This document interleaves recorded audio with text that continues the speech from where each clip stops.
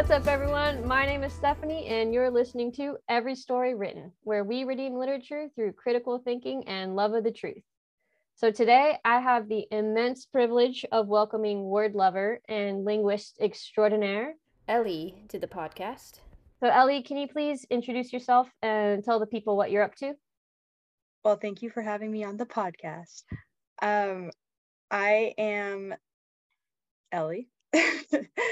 I grew up in Bellingham, Washington, up in the very northwest corner of the states, and went down to master's college / university for my undergraduate degree in English, which is where I met Stephanie.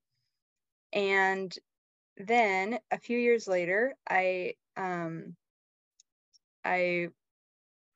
started taking classes during 2020, so all online, at the Canada Institute of Linguistics, which is just north of Bellingham in Langley, BC.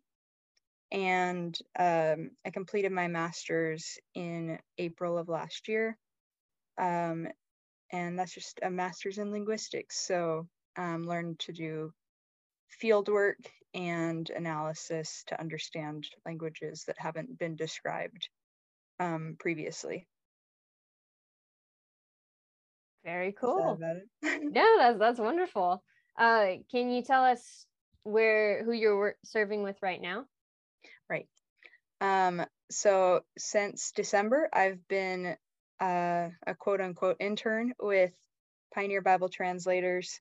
I'm kind of currently scheduled to do about 1 year of work that could be extended up to 2 years. And I'm serving with a Bible translation project for the Banyamulenge people who speak the language Kinyamulenge.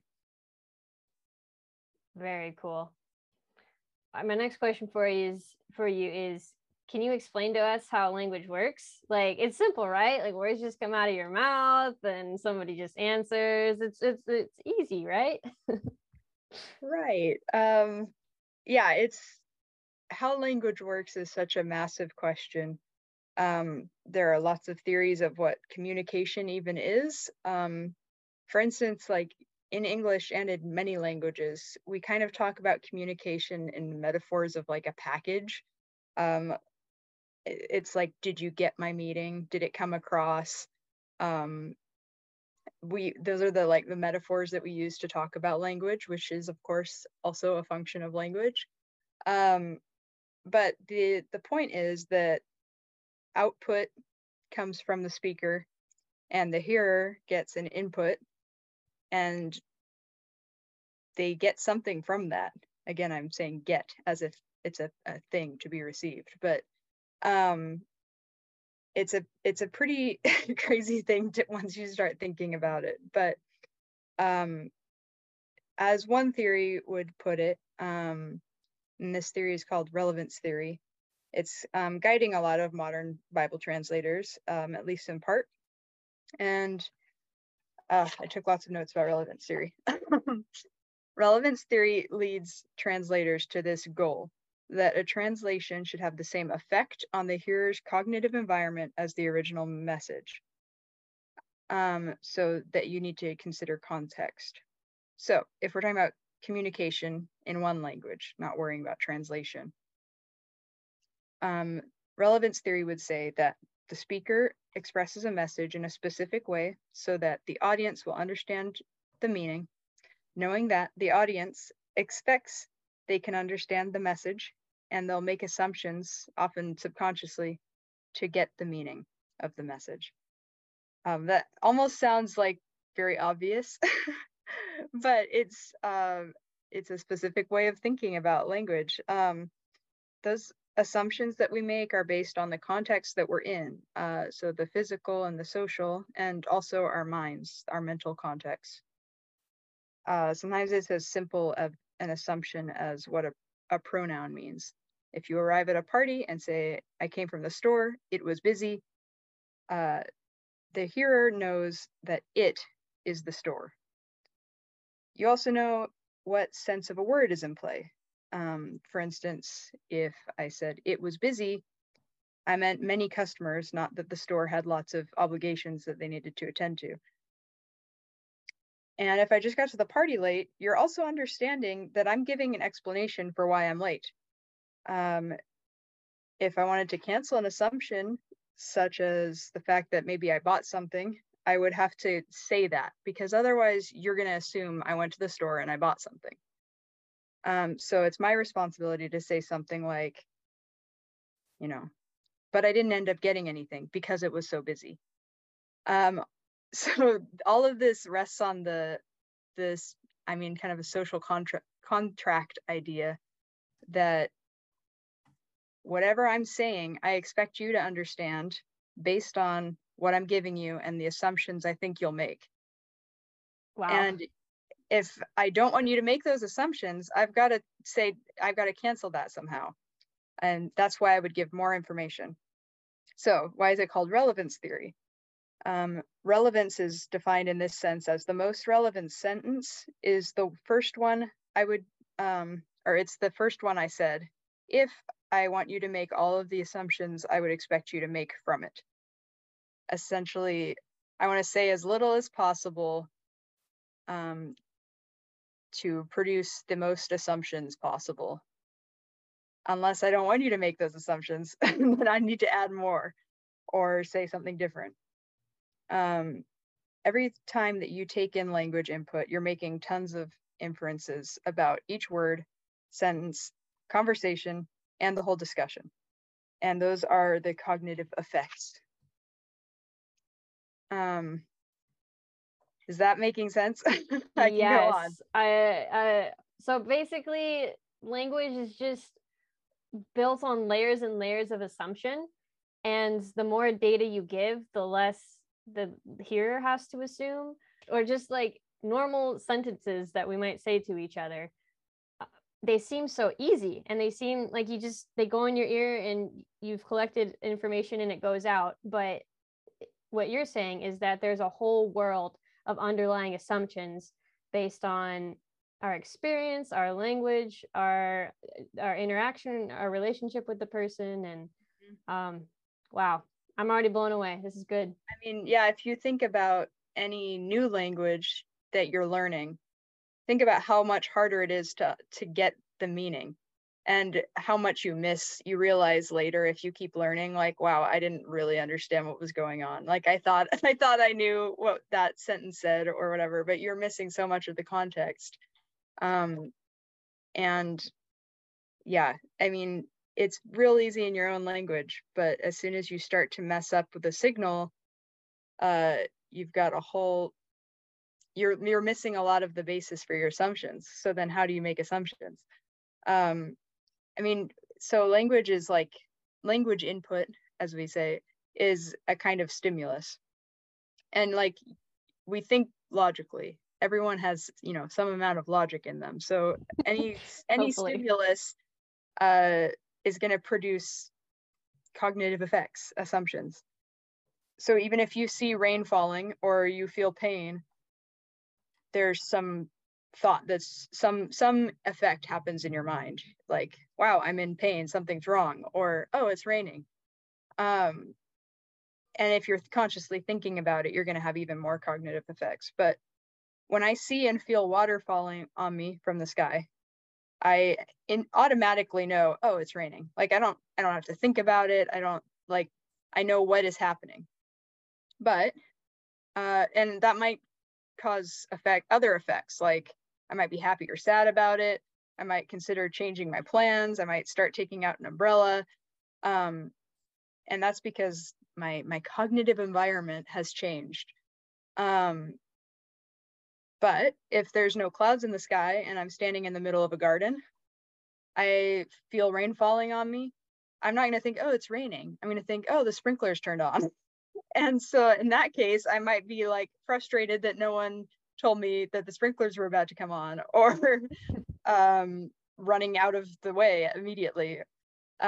So your input, the stimulus that you're receiving, plus the context, whether it's your physical environment, your social environment, your your mental environment, like how you're feeling and thinking, and what you know, because what you know is especially important, that produces cognitive effects, and that's how we communicate.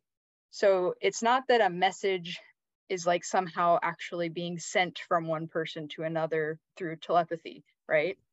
The reason that we say something is to produce a stimulus that for the other person produces cognitive effects. Wow. And that's why just saying like a sympathetic sound can somehow make someone feel better, because they're like, oh, they care about me. They're showing me that, or maybe it makes them feel sad that you pity them, or, you know, whatever the social environment is and however you're feeling, all of that, like, that's how we miscommunicate too. Because sometimes we make assumptions about how people are feeling or about what they know. And if they don't match up, they're going to come to the wrong cognitive effects. And that's a miscommunication. Wow. That was great. Thank you, Ellie. I never really thought of language as a input cognitive exchange, and you just said it way better than I could. Do you have more on this thread? Because otherwise it'd be fun to talk about like the building blocks of language, like phonetics and morphemes, and let's just dive in for all those nerds out there. Yeah.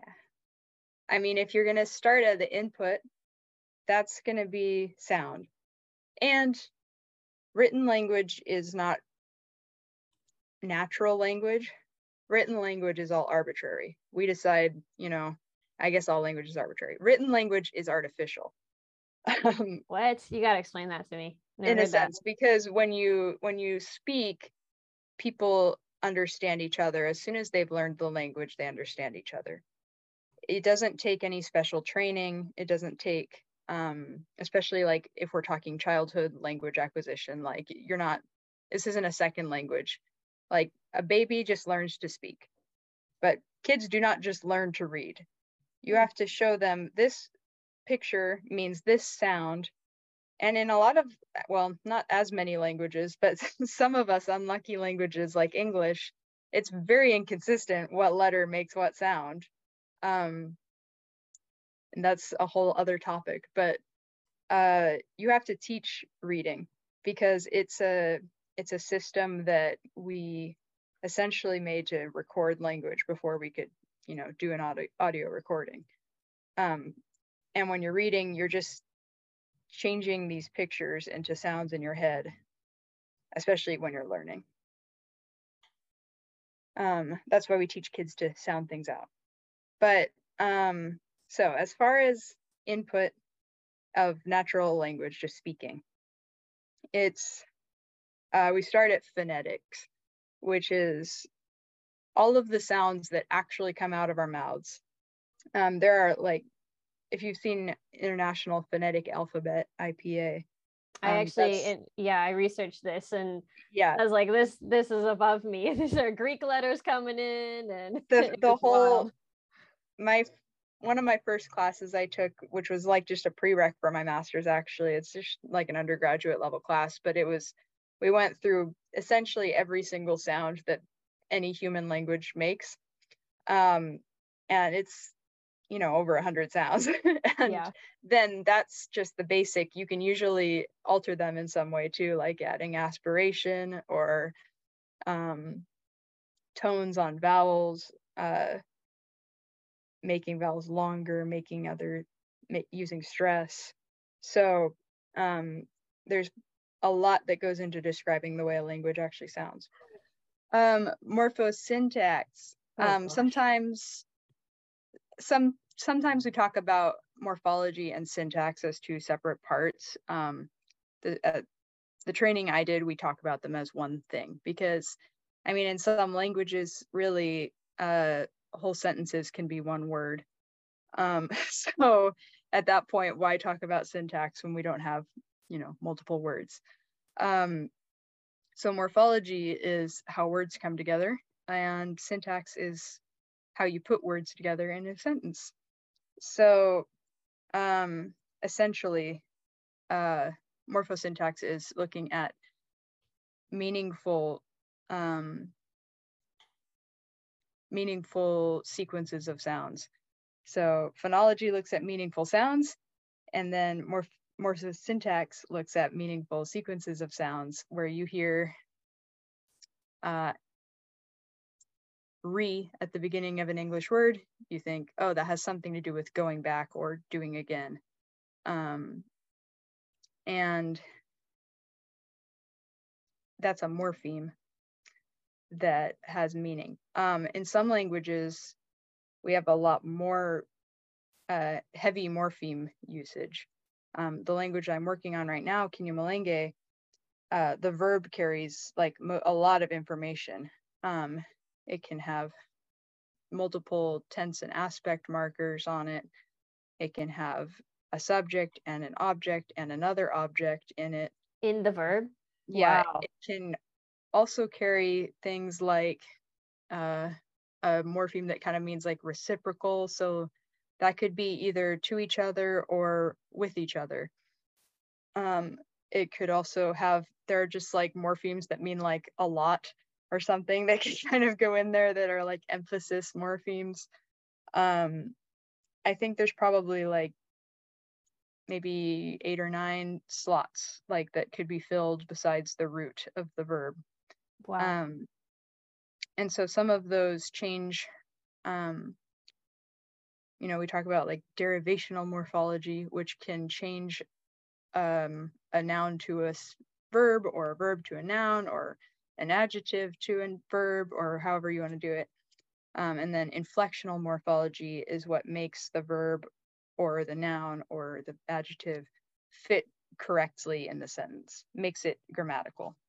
So that might be like using a feminine or a masculine ending on something, so that like in Spanish is probably what most English speakers or Americans are more familiar with, is like if the noun is feminine, then all of the adjectives need to end in the feminine ending instead of the masculine ending. That's inflectional. Actually, I guess even just plural. When we, again, in English, our morphology is very bare. Like we have I walked, you walked, he walked, they walked, we walked.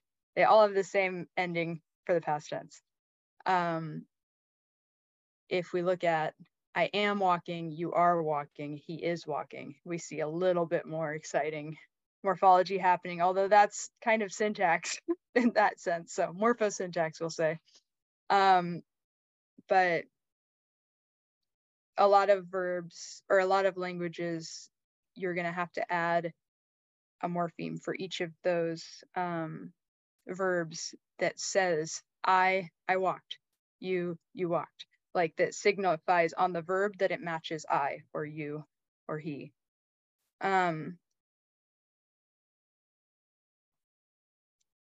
Wow. There's like, I don't know. It's like, this is a whole, 5 classes and I haven't taken 3 of them. So Right. there's too much to say, but semantics is kind of the next step after morphosyntax. That's kind of what is the meaning of words in a simple sense. And then there's pragmatics, which is what is the meaning of words in context. And really, again, you can combine those, especially from a relevance theory perspective, because the context is essential to knowing what it means. People might talk about like semantics being maybe a little more of like a, I don't know, like a dictionary definition of like, this is what this word means. But we all know that in another, actually, just even if it's still, yes, that's the same meaning of the word, it has different connotations in different contexts, in different sentences, Like, said with a different tone of voice, like yeah. all of that can play into the pragmatic meaning, which is, what does it kind of really mean? Like somebody says, "Oh, your baby is an angel." Like the literal definition of angel is a created being in the heavenly realm, and Yeah. not your baby is not your baby's a human, not an angel. Your baby is good, is what they mean. Yeah. And so that would be a good example of kind of the semantics pragmatics. Yeah. for sure.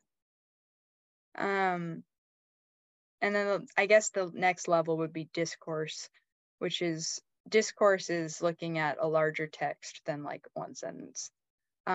So how do sentences fit together? It may be, one person talking or writing, but it could be a conversation. It could be an entire topic of like, this is the discourse of linguistics. And how do we, how has that gone on over the millennia? So discourse analysis looks at how do people signal moves between ideas, how do they talk, how do they narrate a story, how do they, I don't know, exhort each other or pray or like larger concepts beyond a single sentence. Yeah, and then like we said, there's also the whole sense of literacy is like an entire other section of linguistics and language that kind of tends to tie in, especially with Bible translation. But how do you teach people to read and develop an alphabet if that needs to be done that works for them? And Wow. that kind of is going to get looped in with most of the other topics. Wow. So language and speaking is kind of like an ecosystem where you have your building blocks of like, here's a stone, here's a tree, and then those build together and make like a pathway, and then it's just like alive. Yeah, That's really incredible. it is a system, and that's why, like, you may have heard, if you've ever talked with anyone about like teaching language, they often talk about like we need to teach culture as part of language, and you need to look at not only vocabulary but like how do sentences come together, and then how do you respond to sentences, and how do you can you hear the language being spoken, not just produce it, all of those things, because really language is a system. It has to do with, like, if you don't really understand what the words mean to people, then you can't actually communicate, because you're not you can't be pragmatic in a sense. You're stopping at that level, so you're going to be limited.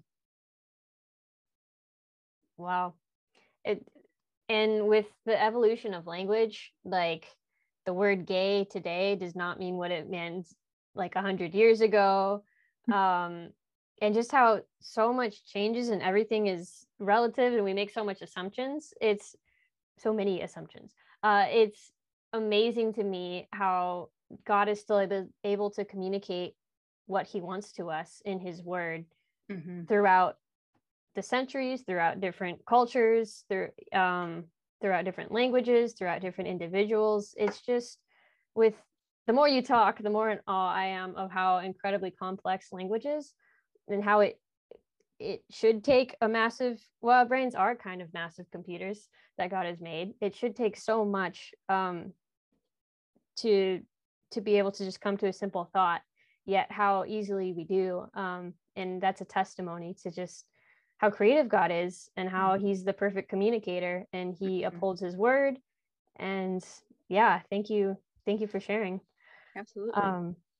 I guess, did you have any more on that? We could go for hours. No, but... yeah, I should stop. Yeah. Okay. If you have any specific questions, feel free. But I guess my next question then is, I've heard it said that words don't have meaning has words. And I guess we discussed that a little bit above, but dig into that more. What we've already discussed does definitely come into that, so that's hopefully a helpful starting place. But what's interesting is typically linguists say that like the meaning is rarely, if ever, like 100% transmitted from one person to the other. Wow. In the sense that like what the person who spoke it said is rarely going to be 100%, have all of the correct cognitive effects for the other person, because that they can't know exactly what's in their mind. They can't know all of the experiences they've had and all of the, emotional turmoil that's going on in their mind and exactly what they can see with their eyes right now, because we're not in each other's heads. That's why we have language, is so that we can, get into each other's heads in a sense. Because we all have different personal contexts, which is our personality type, our background, our education, our emotional state. We don't really know exactly what the other person means. It's not mind reading. So we only hear, in a sense, what those signals produce in our minds. And that's why I've become a little more sensitive, I think, to, like, I love words. And when I was, going through high school probably and on, it was like, yes, I love words, because if we're really, really precise, we can say, people can understand our meaning. And if they don't get it, it's because they didn't know what the words meant, or, whatever it is. But that's really not true. because we aren't, because of what I said. If we're not cautious with our words and actually thinking about what other people are getting from them as well as we can, then we can't just put it off on the hearer as like they didn't do it right, or they're not using the dictionary definition of this word, they're understanding it a different way. Like, that's just a silly way to think, because that's not how language works. Language isn't actually tied to what the dictionary says it means. The dictionary is reflecting how people are using language.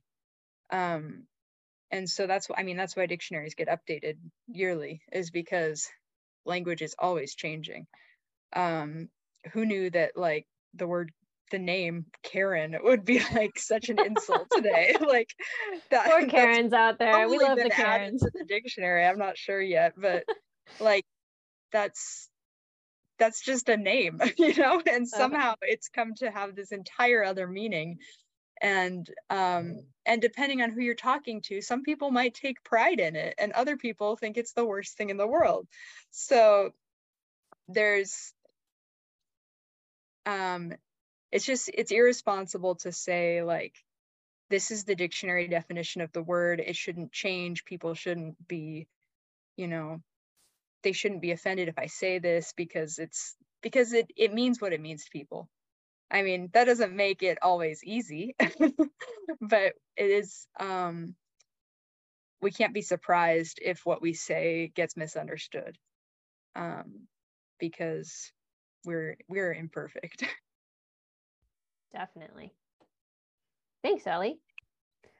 My next question is, how does language glorify God, and how should we steward our language? And I'll let you kick this one off. Okay. So for one, language is an essential part of knowing God in any way. Like, we can know him through creation to an extent. We have, like, general revelation through creation and his common graces, but there's special revelation, and that is the word of God. Like, that's kind of basic, like, theological, like, terminology, is that the special revelation, and the only way that we can actually know the Lord is through hearing his word. Someone has to speak, someone has to hear. And he gave us that word. In fact, Jesus is the ultimate word to us. Like, looking at Jesus is the clearest picture we have of who God is, because we can understand him as a human, and because he demonstrated all of his perfection to us. And it's really interesting that God calls Jesus the Word. Like, that is the way that we can understand him, is by knowing his word and knowing Jesus as the Word.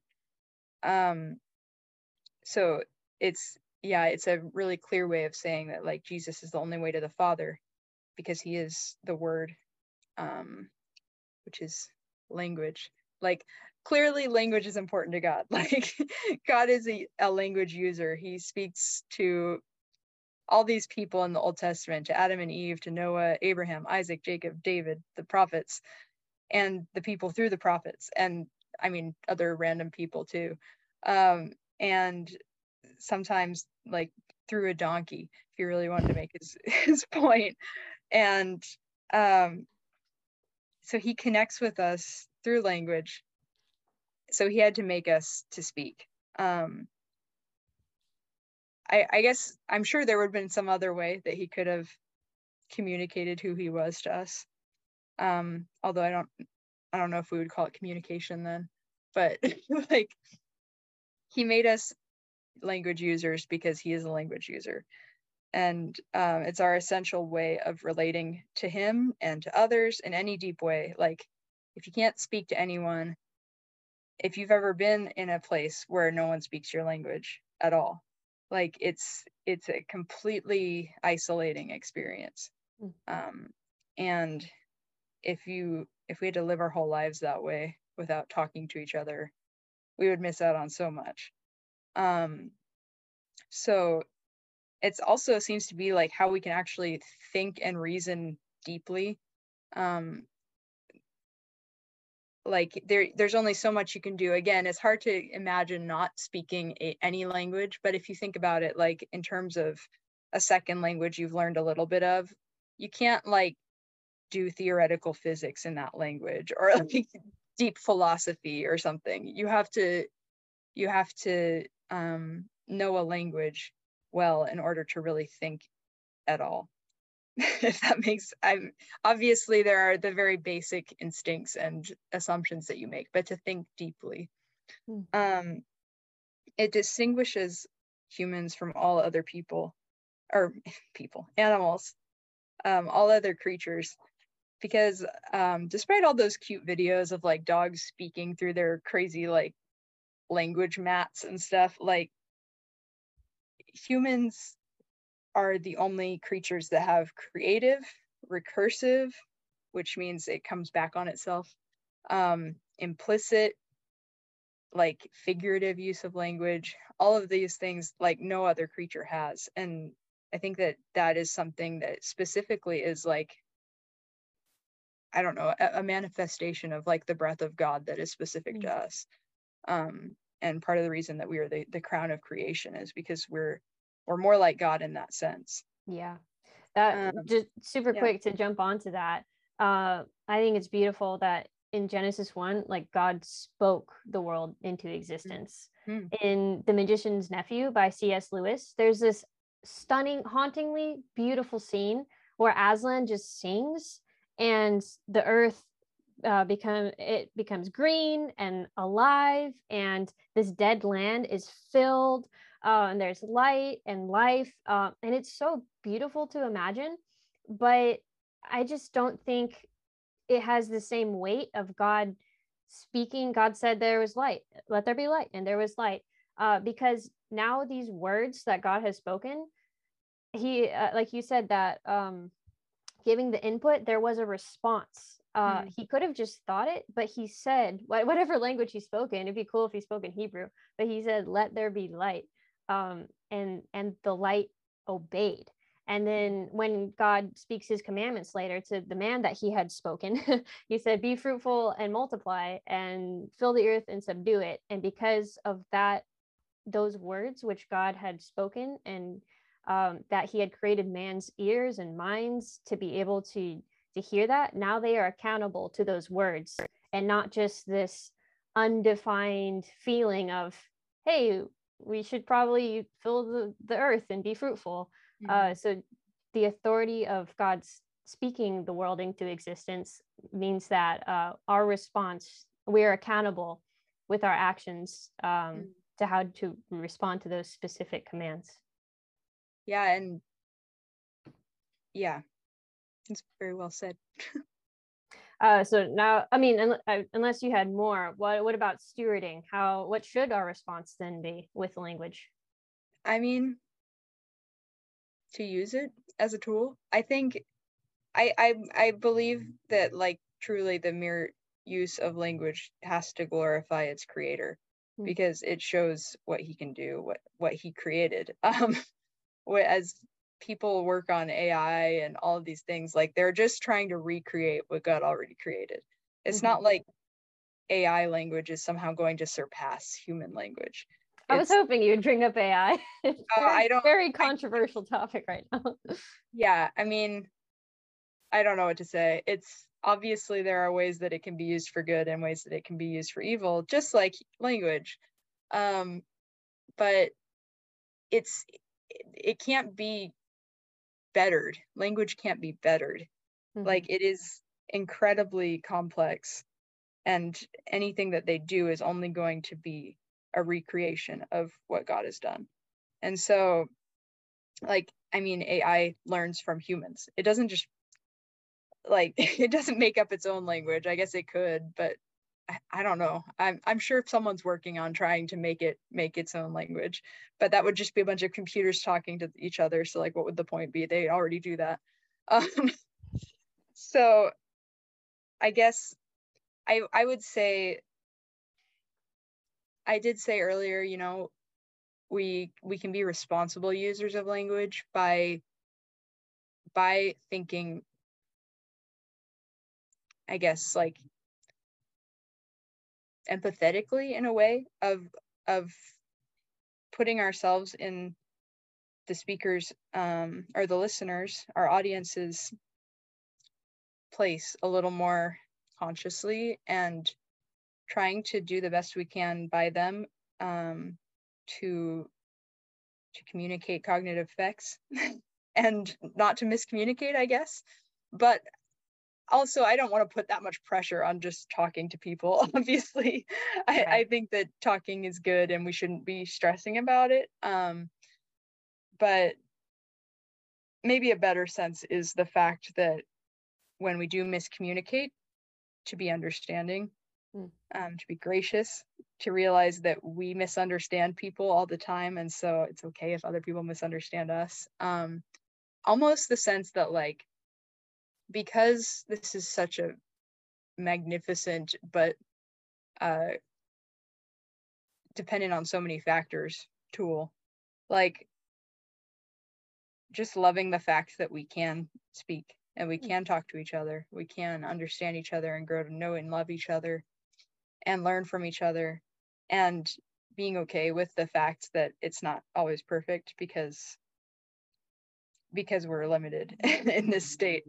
I don't know, maybe that's part of how all tribes and tongues come together. Maybe eventually we can all just understand each other perfectly no matter what language we're speaking.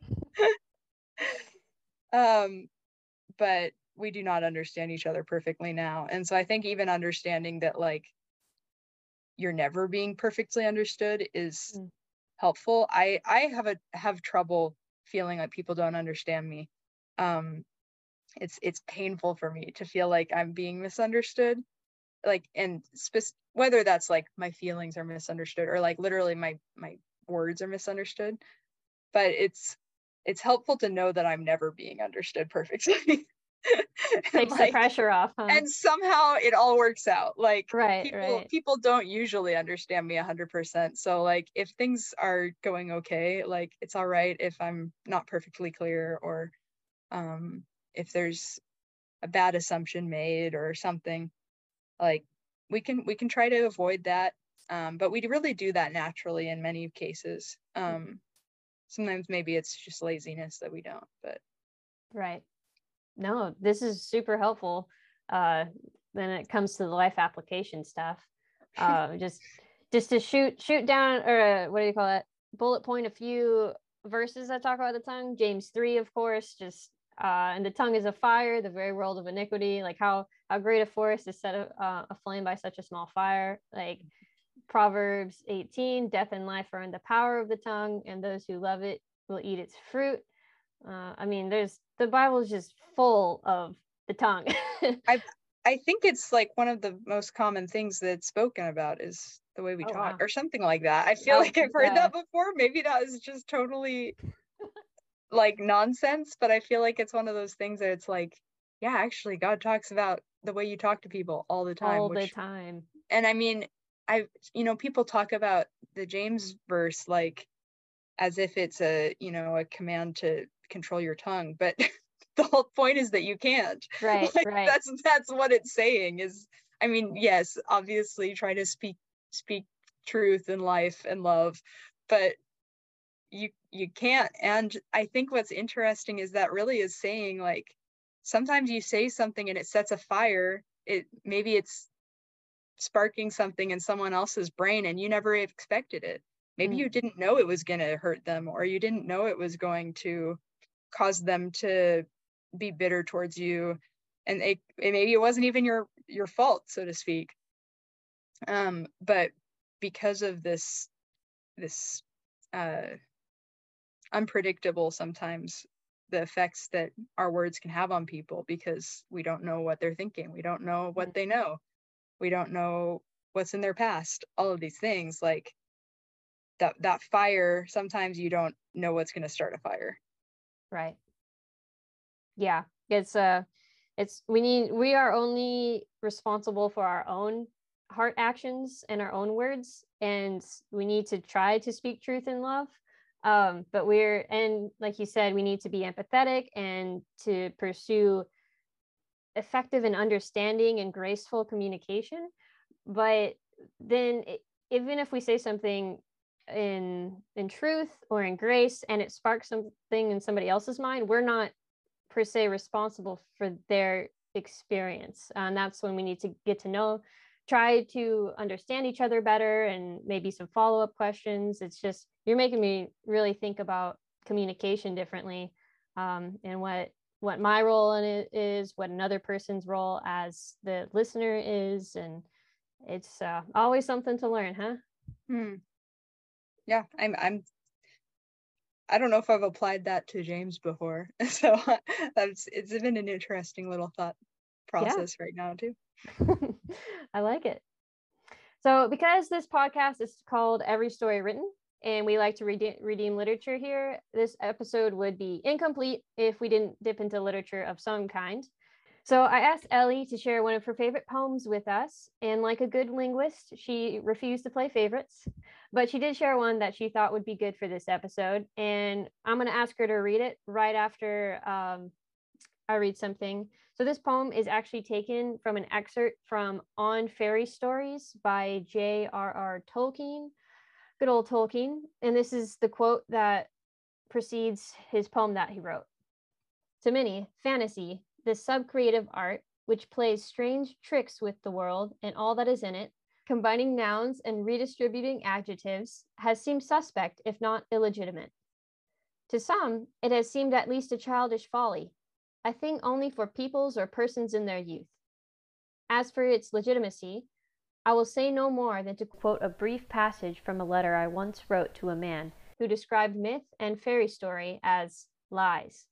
Though to do him justice, he was kind enough and confused enough to call fairy story making breathing a lie through silver. So that was the intro paragraph to this poem that Ellie's going to read right now. Dear sir, I said, although now long estranged, man is not wholly lost, nor wholly changed. Disgraced he may be, yet is not dethroned, and keeps the rags of lordship once he owned. Man, sub-creator, the refracted light, through whom is splintered from a single white to many hues, and endlessly combined in living shapes that move from mind to mind. Though all the crannies of the world we filled with elves and goblins, though we dared to build gods and their houses out of dark and light, and sowed the seed of dragons, 'twas our right, used or misused. That right has not decayed. We make still by the law in which we're made. Wow, that is such a beautiful poem. That's like the 12th time I've read it, and it's just beautiful each time.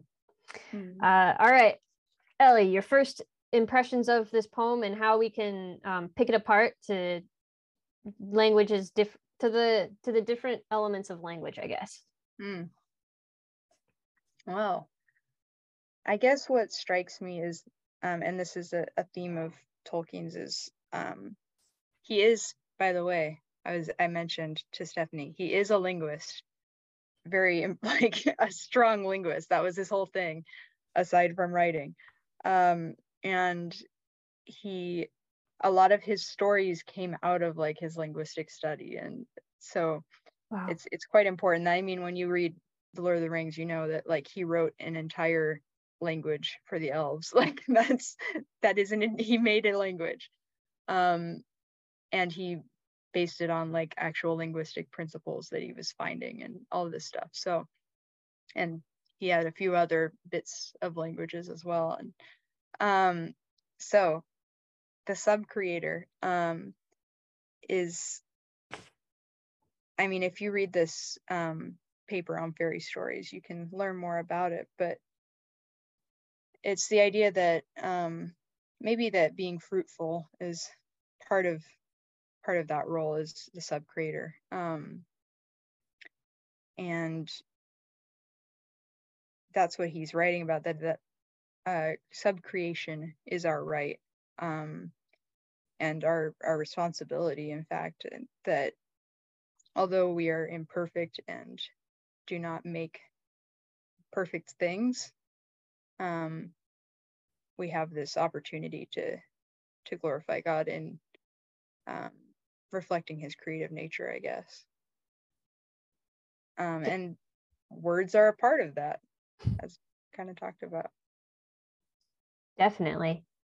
No, thank you. That's beautiful. And if I'll put the link in the podcast, but you should definitely take a read of this essay. It's quite beautiful. After listening to how you're describing language, I picking out, just starting at the very building blocks of like phonetics, and I think you called them morphemes. I was looking at the words disgraced and dethroned.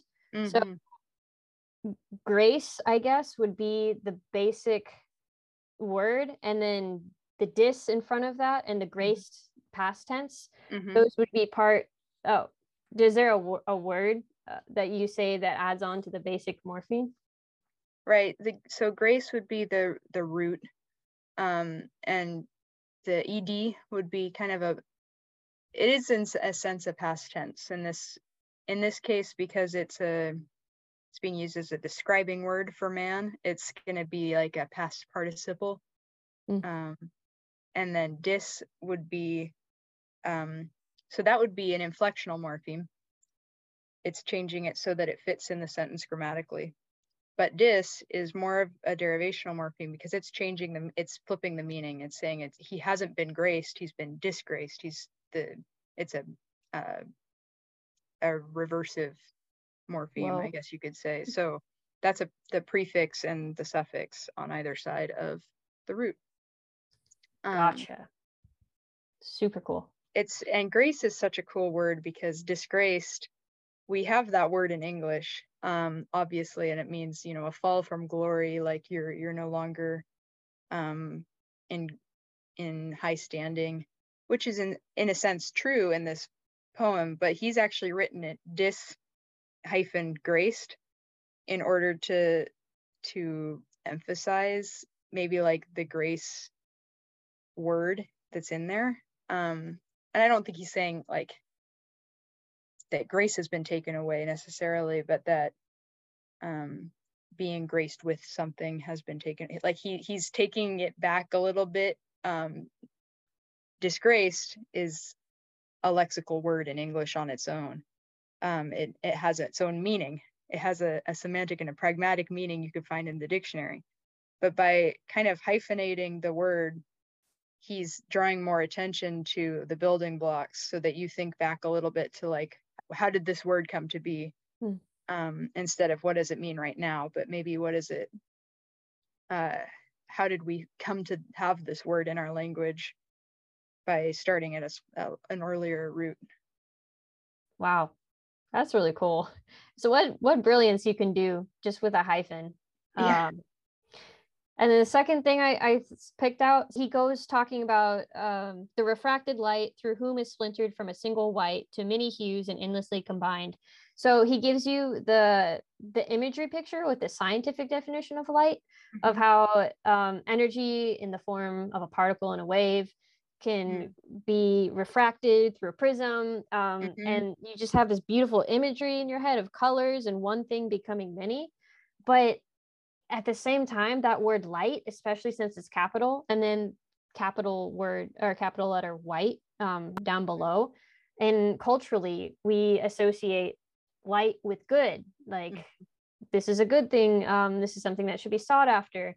And then with darkness, we associate bad, or evil, wickedness. So I just thought that was really cool how Tolkien was like, all right, I'm gonna give you this beautiful imagery picture in your head of like light being refracted, but that's also when Christ, he shines through us, we get to show off different elements of his glory, of his goodness.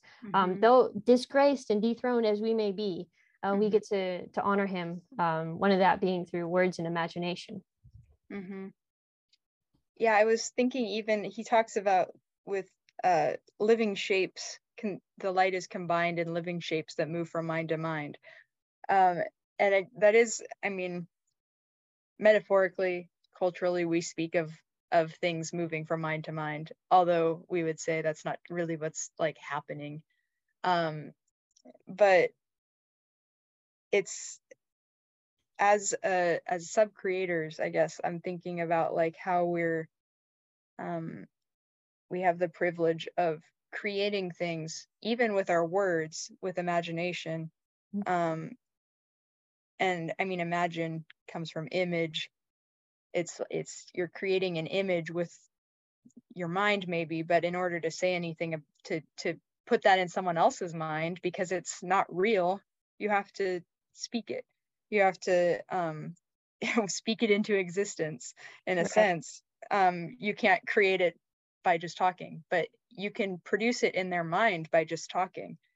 And that's such a cool thing. Like, there's this in semantics and pragmatics, you often talk about like the paradigms, and not paradigms, what's the word, prototypes. When you say the word bird. Your prototype is typically, for most people, especially like in America, is going to be something like a sparrow or a robin. That's what you think when you hear bird. But we know that penguins are birds, ostriches are birds. But if you say a bird, I saw a bird today, no one's thinking, oh, she saw a penguin today. Amazing. Maybe that's too. not the assumption they're going to make, unless you said it was a penguin. But so even to imagine something and then try to speak it into someone else's mind, you have to start with those prototypes. You would say it was like a bird, except it had this and this and this. So you have to refer to something real so that they have somewhere to start with. And then you can cancel assumptions and say it was like a bird, except it had teeth, or whatever it was. Whoa. Crazy. So that's, I don't know that came from a line about shapes moving from mind to mind, but just that language is such a tool for imagining and creating, in a sense, for someone else, something that isn't real. Yeah. I think what you just said plays into Tolkien's point of the essay and even in this poem, he mentions elves and goblins and dragons, of how when we creatively speak, air quote, things into imagination. That didn't even make sense as a sentence. Sorry. I think it does. Okay. I got it. That's all that matters. That's all that matters. Created the right cognitive effects. You made an assumption. We're communicating. The whole point of his essay is that he's taking Tolkien, and the use of fantasy in general is you can take things of your reality and you can apply it to this beautiful made up world, and it makes sense, and it opens your mind up, and you can empathize with elves and dwarves and these creatures that don't even exist, because there is meaning behind it. And yeah, read the essay, it's way better. I should reread it. It's been a couple years, so I've read it a few times, but it always hits. Indeed, in the way Tolkien can. So I guess my last question to wrap up the interview today, is Ellie, how can people learn more about Bible translation and Pioneers Ministry and just get more interested in words in general? So, as far as getting more interested in words, I suppose if you haven't studied a language recently, do that. Find like the best resource that's like culturally engaged as you can, because the context matters.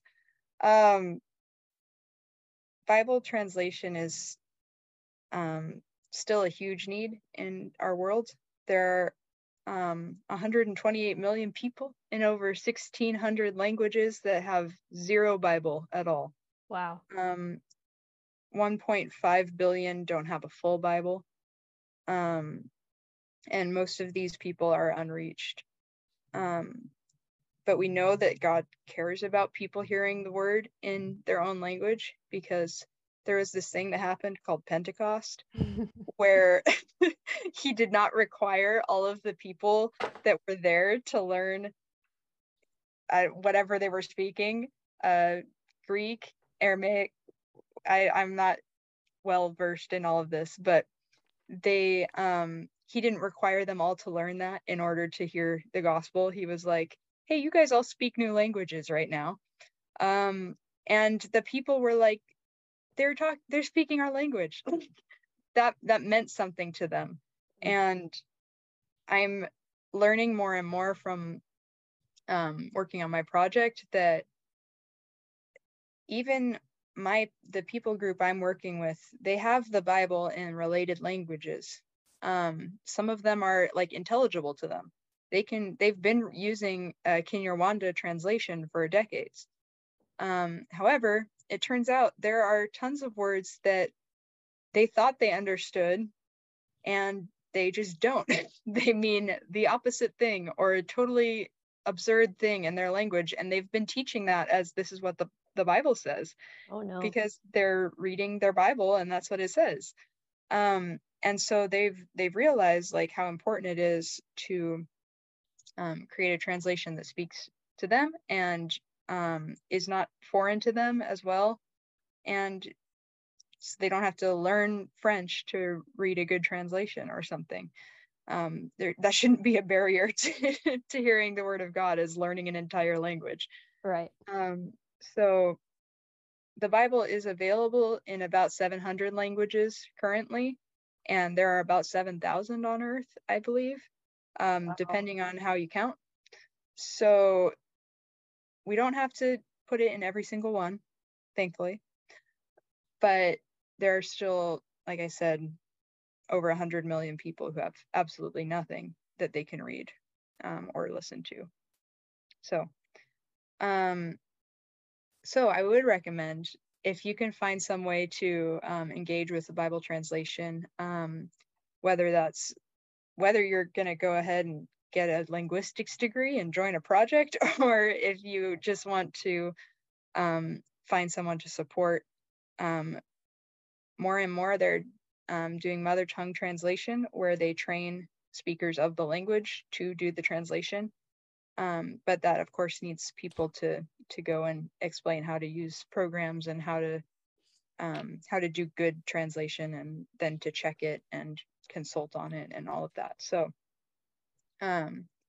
there's plenty of ways to serve, and there's plenty of like just administrative things, or Bible translators may need teachers for their kids. However, you can, if you're interested in missions and you maybe you don't have any language skills at all.